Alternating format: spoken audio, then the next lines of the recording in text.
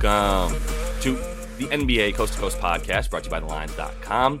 It is Tuesday, 6 games here on the slate that Nate Weitzer and myself are going to be running through with you guys here. Definitely want to make sure to like and subscribe to that page as we are bringing you these best bets that we've got in this video, plus the play of props that we have up in a separate video for you as well each and every weekday this season. Also want you to head to TheLines.com, use the odds finder tool that we have up on the site, and check out all of the great content that we are putting up to help you with all of your NBA bets this season. Nate, a little 500 night, mitigated some losses, I would say. Probably should have had an above 500 winning night with the Knicks not getting completely just shellacked by the refs there. But we moved past it because we're more mature than that, and we're going to talk about tonight's slate. So let's get into your first best bet. Yeah, like Brunson just being like, next, great call, next question. Great call, next question. No, just going to pass right over that one. Oh my God, that was the worst. That's the call you make if you're reffing AAU middle school girls basketball, and you're like, we just have to keep this thing moving. We cannot don't want to stick around. Yep. That's 100%. Just unbelievable. Yep. Oh my God. Ref had dinner on the stove, man. The ref was ready to go. Boston at Brooklyn tonight. I will go under 228. Unfortunately, missed the boat on 232, which is where it opened. People have been hitting that. If you do want to take, FanDuel once again freezes the line. I think you can take Nets plus 9.5 along with that opening 232.5. But I don't know. I'm a little nervous that the Nets are not going to get to their team total, and that's why I feel best about this under. Like, it's literally about whether Cam Thomas starts going out of his mind, right? Like, he's just he is what their offense revolves around. You mentioned it's kind of just like a run around and give me the ball, and there's just no cohesion whatsoever. Now you integrate Dennis Schroeder, who's just another guy who's just like, come on, give me the ball, and nobody's playing off each other. Cam, I mean, he had a nice game against the Spurs. That's the Spurs defense. He still, in his last 4, has a 97 offensive rating, and he is not shy about shooting, still close to 30% usage. This Nets offense is pretty abysmal. Their defense has been pretty good at home, and interestingly, I mean, they have a two full days off here, right? Haven't played since Saturday, and they're 7-3 to the under with the rest advantage. Also 6-3 against the spread in that spot. They're 8-2 to the under in their last 10 at home, playing at the 8th slowest pace, holding opponents to the 5th fewest 3-point attempts. Always key when you face the Celtics. Sixth lowest field goal percentage. Shout out Nick Claxton for that. And 7th fewest points. So they should do a pretty good job limiting Boston, which just, simply does not get to the free throw line. If they're not nailing a ton of threes, they're probably not going to light it up. And I mean, we've been on this road home split for them all year, especially lately. They're 1-7 against the spread their last 8 on the road. They've been, winning these games with defense. Their last 5, they've won all 5, allowing 106, playing pretty slow, under in 5 of the last 6 roadies. And they might not have Porzingis because it's a weird home and home situation here where they go home to Boston for their last game before the break. I would think, if I'm just trying to read the tea leaves, like he plays at home and then gets the All-Star break and they just hold them out for this one. And their last 4 without the Zinger, 112 a game, 4-0 to the under. He might be more important for their offense than defense, and maybe in this matchup specifically. But I mean, either way, their defense has just been so good on the road since that embarrassment by the Lakers at their place. They've brought it on that end, but their offense has kind of hit a bit of a midseason slump. Yeah, I would agree with all that. I was also looking at the under, as you know, before this game, and I would continue to ride that. A couple of the reasonings I have to, rely really on how well the Celtics have been playing defense, and like you said, now they get an offense that does not pass the ball well, doesn't move well in the half court. Everything is just sort of stagnant, and guards running into each other because they all play the same position.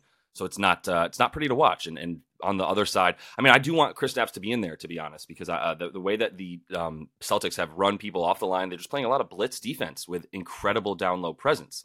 And with Kristaps in there, who Edwards once called the greatest shot blocker in the league and the toughest guy to go up against the guy when he goes to the rim, that more felt like a shot at Rudy Gobert when he said that. But it still holds true to a degree. Kristaps has been really good this year as well. And that's why they feel so comfortable blitzing dudes off the mid-range, blitzing them off the 3-point line, and forcing them inside where Tatum, Brown, Al Horford, Kristaps, they've all been really good down low. Even Luke Cornett when he actually is in there. So I'm going to go to the Sac and Phoenix game. I know we're both talking about that, but I like an under in this one. And I feel like I'm going to be on my own island over there on under island of 245.5 because this got bet up from 243.5 where it opened. So some people initially just saw Suns and Kings and were like, I love it. Give it to me. Give me more. However, what I would look at is the way that these two teams play when they are in the Phoenix Suns building, right? When they're in, I don't know the name of the arena, damn it. But either way, when they're in that building, the Footprint Center. It's something so weird. You're right. Yeah, they just say like the Valley. They're just like come to the Valley because it's less lame. But yeah, either way, like this is a building where when these two teams play, it's the splits that we see for Sac really hold true. Where a ton of more points at home than on the road. And if you give me over 240, and 245.5 now total with the way that the Kings have been playing on the road, I'm here for it. They are averaging about 231, 232 on the road this season in terms of their game totals versus the two roughly 42 that they average at home. So we're talking about 10-point difference there that we've been talking about all season. The pace drops very negligibly, but it still drops a little bit. And really, like I said, it's the splits between when they play at home and when they play on the road. The Suns are the same team. If they were playing on Mars, they'd be the same team. I mean, you look at their splits and it's like home 16-11, road 15-11. Points per game scored off by 0.4, basically 117 wherever they are, allowing 114 wherever they are, playing at like a 98, high 98, low 99 pace wherever they are. They're the same team, and that helps me sort of have an anchor when I look at the way the Kings come into this building. And so let's take it back to the last 6 games that these teams have played. 4 of them have been in Phoenix. 3 of them have gone under. And pretty comfortably under the 245.5 total. These are averaging 233 in the last 4 when they play at Phoenix. In the last 2 that they played when they play at Sacramento, averaging 249 totals in there. And it's just a much faster pace and a different ball game as we've seen. The only other thing I would say too is like as good as the offensive rating has been for the Kings in their last 10, they are 12th in offensive rating because they played roughly 8-9 games on the road over their last they played 8 road games basically in their last 10. So they've been away from home for a while, and as we've seen them sliding, we'll probably see a Kings sort of comeback where they have 8 games, 8 out of 10 games at home, a similar stretch there, and then they'll turn things around. But we've got a large enough sample size, especially over the course of the last 10 with this team playing on the road to go, all right, yeah, they're shooting okay, but they're relying very heavily on threes. They're not getting to the rim at all over their last 10. They have basically a bottom 5 rim frequency, paint frequency, all that stuff getting close to the basket. They've taken a bunch of mid-range and a ton of threes, the 4th most threes. And the Suns have been good at defending that at home, especially in 11th fewest 3-pointers made over their last 10 to their opponents. So that's why I think, this thing is going to be a little bit choppier than people might think. And I think the Suns are happy to keep this in the 235-ish range rather than just get into a complete track meet with this squad. No, I'm with it. Yeah, I mean, the Suns are like you said, like they're a team that averages around 230 regardless. It's not, I think the expectation is like, oh, well, they have so much firepower, like they could easily score 140, and it's just not the way they've played generally. It's been a bit of a rotation between Book and KD, and a little hard to predict, which is why the way I'm targeting this game is just I'm going to predict the Kings guys, that they're 2 all-star snubs who are still on that one more tirade here to show they're an all-star. No. Although the Aaron Fox has been cold lately, yeah. I just think he's due basically, and it's a good matchup. So same game parlay here, Fox for 25 points, Sabonis at least 15 and 10 gets you plus 160. You can play around with that a little bit. I mean, Sabonis is probably good for 15 and 12 or Fox for 20 plus, but the point is like those guys, they could both get their numbers and this game could go under by 30 points. And I'm not at all concerned about that. It's the Kings role players. They're secondary guys who are just not going to bring the offense on the road for the most part. But I think Fox will turn it around after, some pretty tough matchups. Cleveland, OKC, his last 2, averaging 15 a game in his last 4. But his last 3 against Phoenix, averaging 30 a game, 33% usage, 50 and 52% splits. It's pretty similar to other like star backcourts he might face. Every time he faces Steph Curry, every time he faces Luka, he seems to just like answer in kind. Also, way more points on the road. Like I'm saying, it's the role players that fall off, but Fox is averaging 25.5 on the road versus 17 at home since the start of 2024. His offensive rating is 15 points higher in that situation. Sabonis also 19 points higher on the road since the start of the year, averaging 20 and 13.5. He has 10 plus boards in 18 of his last 19 on the road, shooting 66% from the field for the season. And he's faced the Suns twice this year. 81% field goal shooting, 24.5 points, averaging well over triple-double. For what it's worth, he's had 15-plus points in all 8 against Phoenix since he joined the Kings. But really, I'm looking at those last 2. And Yusuf Nurkic being the kind of guy who just likes to just bounce up and down the court at times and be like, all right, nice layup. We're going the other way. And just is not necessarily stopping Sabonis from getting his, as we saw in that last game where he had a big line. Yeah, I would concur with that. I do think Sabonis continues. I've been so wrong on him so consistently that it just feels like one of those dudes that it's now personal. So I can't really jump in on him. But when you lower everything like this and you get to a good spot, Godspeed. I'm terrified of Fox, so hopefully he's due. You know what I mean? I'm with you on that. But let me close it out in Orlando. Not a very big spread, but I'm going to take the Magic here at plus 2.5. Last night, I really thought I might wake up and see this at plus 4.5, and maybe people still weren't realizing that the Magic are the second best team at covering at home in the last 2 seasons. Of course, the only team better than them at covering is the Oklahoma City Thunder in the last 2 seasons. These are the darlings of sports betting the last couple of years with the way that people undervalue them. I think in this situation, you get more value by just taking points for the Magic at home, and that's really what this is.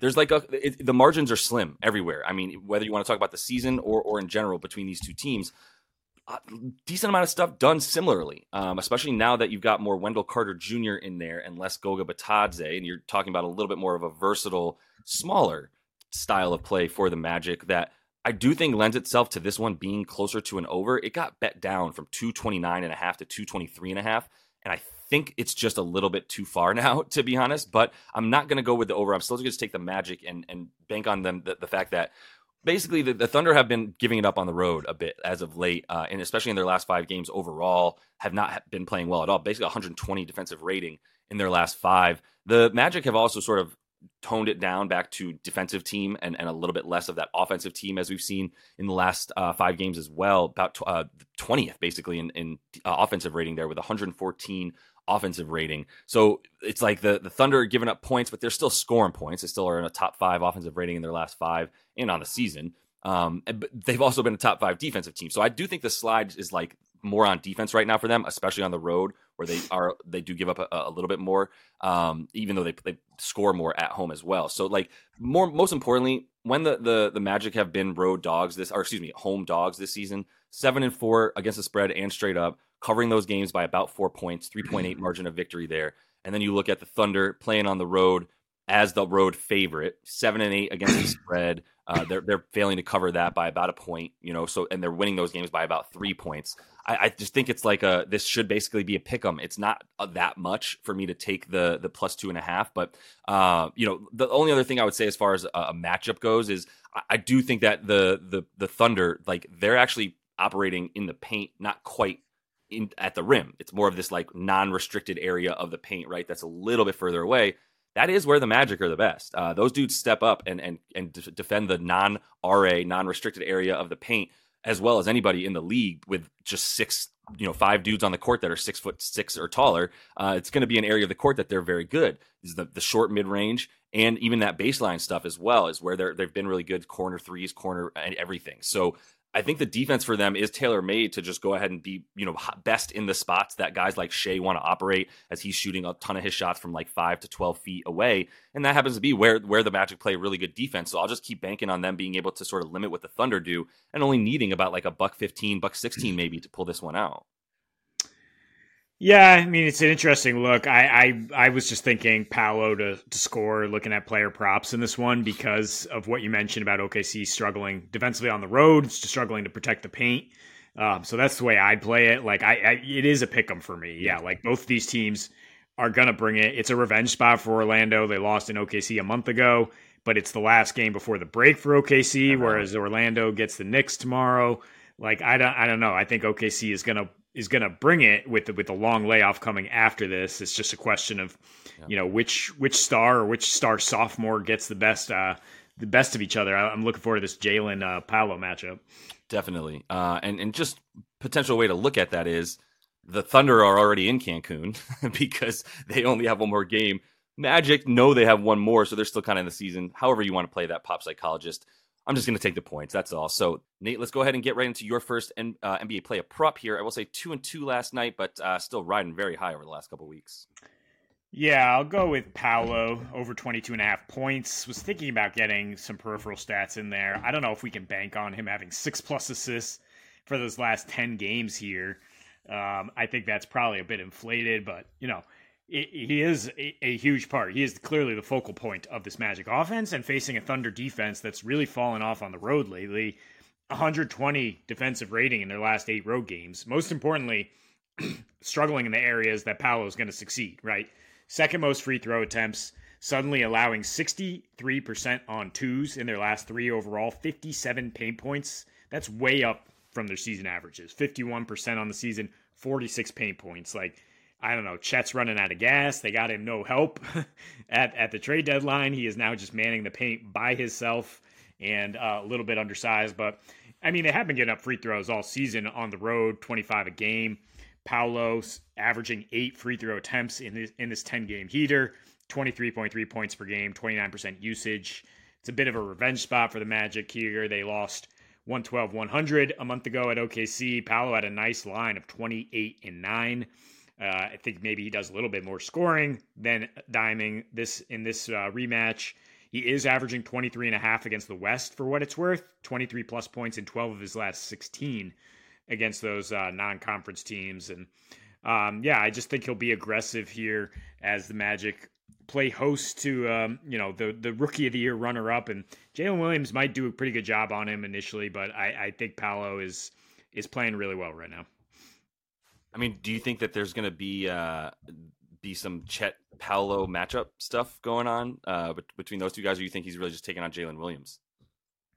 Well, I talk about Chet as the kind of the last line of defense because I don't think Jalen's going to keep him in front of him that often. Paolo's getting in there, and it's just a question when you look at his matchup is who's the last line of defense here. And Chet has blocked some shots, but like I said, I think he's a bit gassed as we get to the end of the break here. Yeah. Rookie Wall, this is a lot more games than he played at Gonzaga, man. And it's a lot more physical, and that's why the Thunder's interior defense has kind of fallen off. Yeah. Really interesting that they were just oh, no, we're not getting a big. We're getting a dude who helps us play smaller in Gordon Hayward, as we have a really good small ball 4 now when he's actually on the court. But I was just interested to see if there was any sort of rookie of the year, possible rookie of the year, but I'm reaching for that. So I would agree that he's sort of just back there playing free safety a bit more. But let me go to another Rook who should be in the running and is not going to win because Victor Wembanyama and Chet Holmgren play basketball. But Jaime Jaquez Jr. over 20.5 PRA is what that should be here. And I'm going to take that just predicated on that Jimmy Butler's not in. I've said this before. I took some unders for Jaime this season when Jimmy came back and his stats were still at about, let's say, 13.5, 14.5 points and 6.5 boards and all these things that indicated these lines that indicated people thought he was still going to have the same output when Jimmy Butler came back because he was still going to get the same minutes. How can you sit the Rook? Well, there's only one spot on the floor for exactly what he does, and Jimmy Butler owns that spot. That's why it's the most ridiculous start splits with and without Jimmy Butler that we could imagine, right? With Jimmy this season, 27.5 minutes, 11 points per game. Without him, 33 minutes, 16 points per game, 15.8. The shots go up by about 2 field goal attempts per game from 9.2 to 11.8. That's really more than 2.5. And the rebounds go up by about a full board and about half an assist a game. So everything just jumps straight up. The points actually are something that they rely on him to take because, like I said, it's not like he just comes in and they're do the hustle stuff. It's no, Jimmy Butler's not here. So somebody needs to be that guy that works his way down from the 3-point line or the extended baseline into the basket area, into closer to the basket and either passes off of that or just takes his guy all the way down. And also, by the way, we don't have very much in the way of fast break or transition guys. If you could just leak out a few times and help us, even get a rebound and run the sort of point of the fast break, because Jaquez has the ability to do that, please do that because that's Jimmy Butler's role. And not many other people are doing that for the Heat here. So I think in this one too, when you look at Milwaukee, this is an area that they actually have been a bit vulnerable in terms of the power forward position, more so than some others this year. And I'm certainly not going to blame that on Giannis, but in the past, we have sort of been able to go, how is Milwaukee doing against power forwards? Oh, shutting them down. Got it, right. They have Giannis Antetokounmpo. Understood. And this year, they've obviously been a little bit tougher to figure out exactly how they're playing that defense. The drop defense has come back to working for them a bit more. But I still think that with them on the second leg of the back-to-back, we have seen Brook Lopez play a bit less, and he did play about 31, 32 minutes last night. So not sure if he'll be in there with quite the same defense for quite as long. I'd probably put him at under 30 minutes in this one, which will help a lot for Jaime as he's going to work down low. And have hopefully a decent one-on-one matchup. I don't think he's going to be getting a lot of Giannis, who might be playing a bit more free safety, but that just means that Jaime, who has taken a lot of shots, most of his shots around the rim or within 10 feet of the basket, that is a spot that you can still get some buckets against this team. If you don't need to go all the way to the rim and you just want to pull up right about 5 to 9 feet, you're in a good spot to do that against this Bucks defense, like I said, who drops. Everyone knows they play that drop D. So we're going to go with Jimmy Butler replacement, Jaime Jaquez Jr. I mean, yeah, you nailed it in terms of him filling the void with Jimmy out. Like they absolutely fill the same spaces on the floor.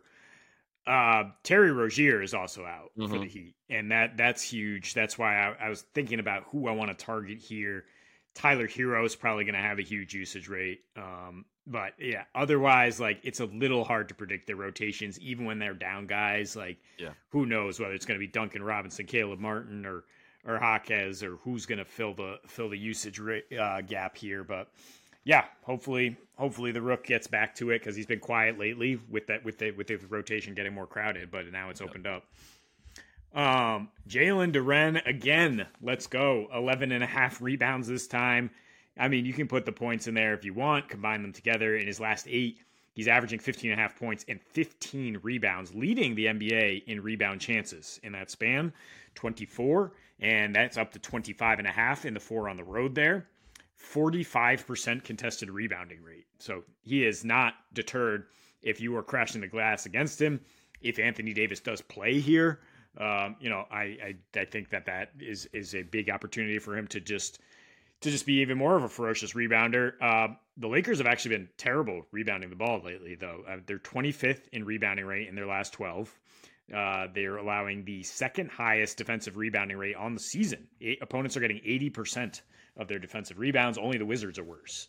And in this last 12, they're also giving up 11.2 offensive rebounds per game, which is bottom 8.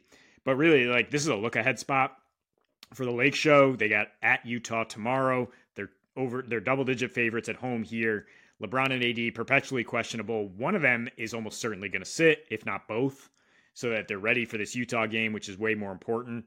And the Pistons are just gunning. They're finally in their defined roles here, which includes Duren manning the paint.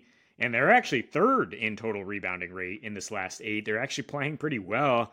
I mean, people have bet this down from plus 12 to plus 10 because they understand the Lakers' schedule situation and that the Pistons are playing well with Jaden Ivey playing really well. And he's, Duren slotting into his role. Like, yeah, I mean, the young guys, let's keep riding them. Dude, you don't have to hold back.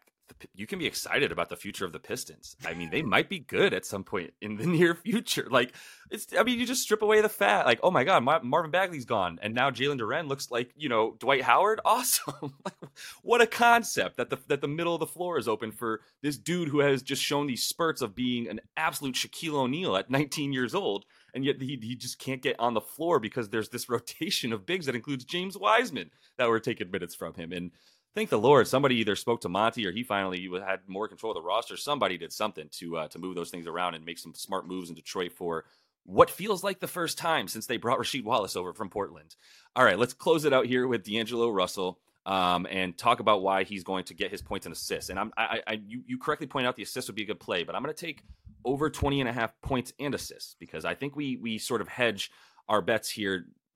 We really hedged what's going to happen with that injury report, right? Like, is AD going to play? Maybe not. Like you said, either he or LeBron feel very likely to sit unless they just decide they're completely punting because they really want to beat the Pistons and they don't care about playing the Jazz. That doesn't seem likely, though. Usually you're going to try and in-conference game, not the non-conference game against the worst team in the league. So I would agree that even if AD plays, or even if both of them play, maybe one of them plays 20 minutes and that's it or whatever, and they are able to blow out Detroit, who has hung with them at times before. So we'll see. Detroit's giving them some trouble, but I like the points and assists for D'Lo because of the way that things work when AD sits. 15.5 points a game, 7.7 assists per game, still gets us over the 20 point. It gets us close to the 25.5, but it's really the points and assists with LeBron out as well. The 10.2 assists is what stands out to you. So with LeBron in there, we're still at about 5 assists a game, so he's right at that cusp. And I think the books knew that they were like, we would definitely want this at 5.5, 6.5, somewhere around there. But 5.5 is a nice number to say,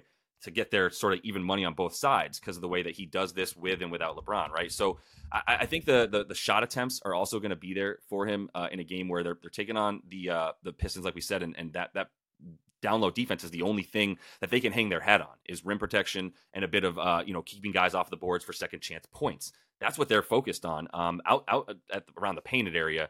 Cade is not a very fleet of foot defender against smaller dudes, standing at a very nice, robust 6'6", 6'7" even. And then you've got Jaden Ivey, who certainly has the athleticism to play defense on any wing, but just not something that we've seen.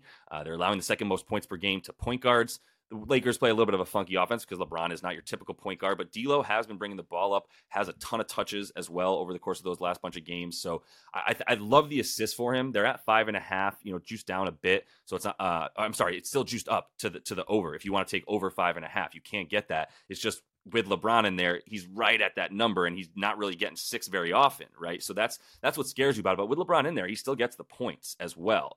Still right around 25.5 PA. If this is a blowout, I don't think this is a guy that you completely sit. They've just been playing him for 33 to 36 minutes no matter what when he's in there. So I'm going to keep banking on his usage and volume and minutes in this weak matchup against the Pistons. Yeah, if it's a blowout, we're talking about LeBron and AD, if they're active, getting out of there after 28 minutes for sure. And then D'Lo, you bring it home. One correction. Charlotte Hornets are the worst team in the NBA now. Detroit, slightly better. But D'Lo, I will say, when he played Charlotte, 28-6 with AD and LeBron active and got 40 minutes. So, even if both those guys are out there, still a fine look here against Detroit. Because of that inexperienced backcourt and because of the front end of the back-to-back for the Lakers. I know we could do this all day, but let me correct you and say that Trey Mann and Mitic are going to be doing some damage there in Charlotte. They look better. It's another thing where cool, just give the ball. We've all been watching Trey Mann come off the bench for OKC at random times and going did y'all know you had him on your team? This dude is a bucket as soon as he gets on the Williams floor. Better than PJ Washington, Dallas. What did you do? I don't know. Yeah, I don't disagree with that at all either. We'll see what PJ Washington's rim defense looks like, and maybe they can just blame it on the on playing on the Hornets. But yeah, we'll see. I think Grant Williams is going to try hard. I'm not going to be auto fading the Hornets by any means moving forward. So and neither the Pistons. We got some good hoop. That is all the time for us that we have on these play-up props. Continue to follow along. Also have a best bets video up as we bring you each and every weekday this season. So until we see you next, happy betting.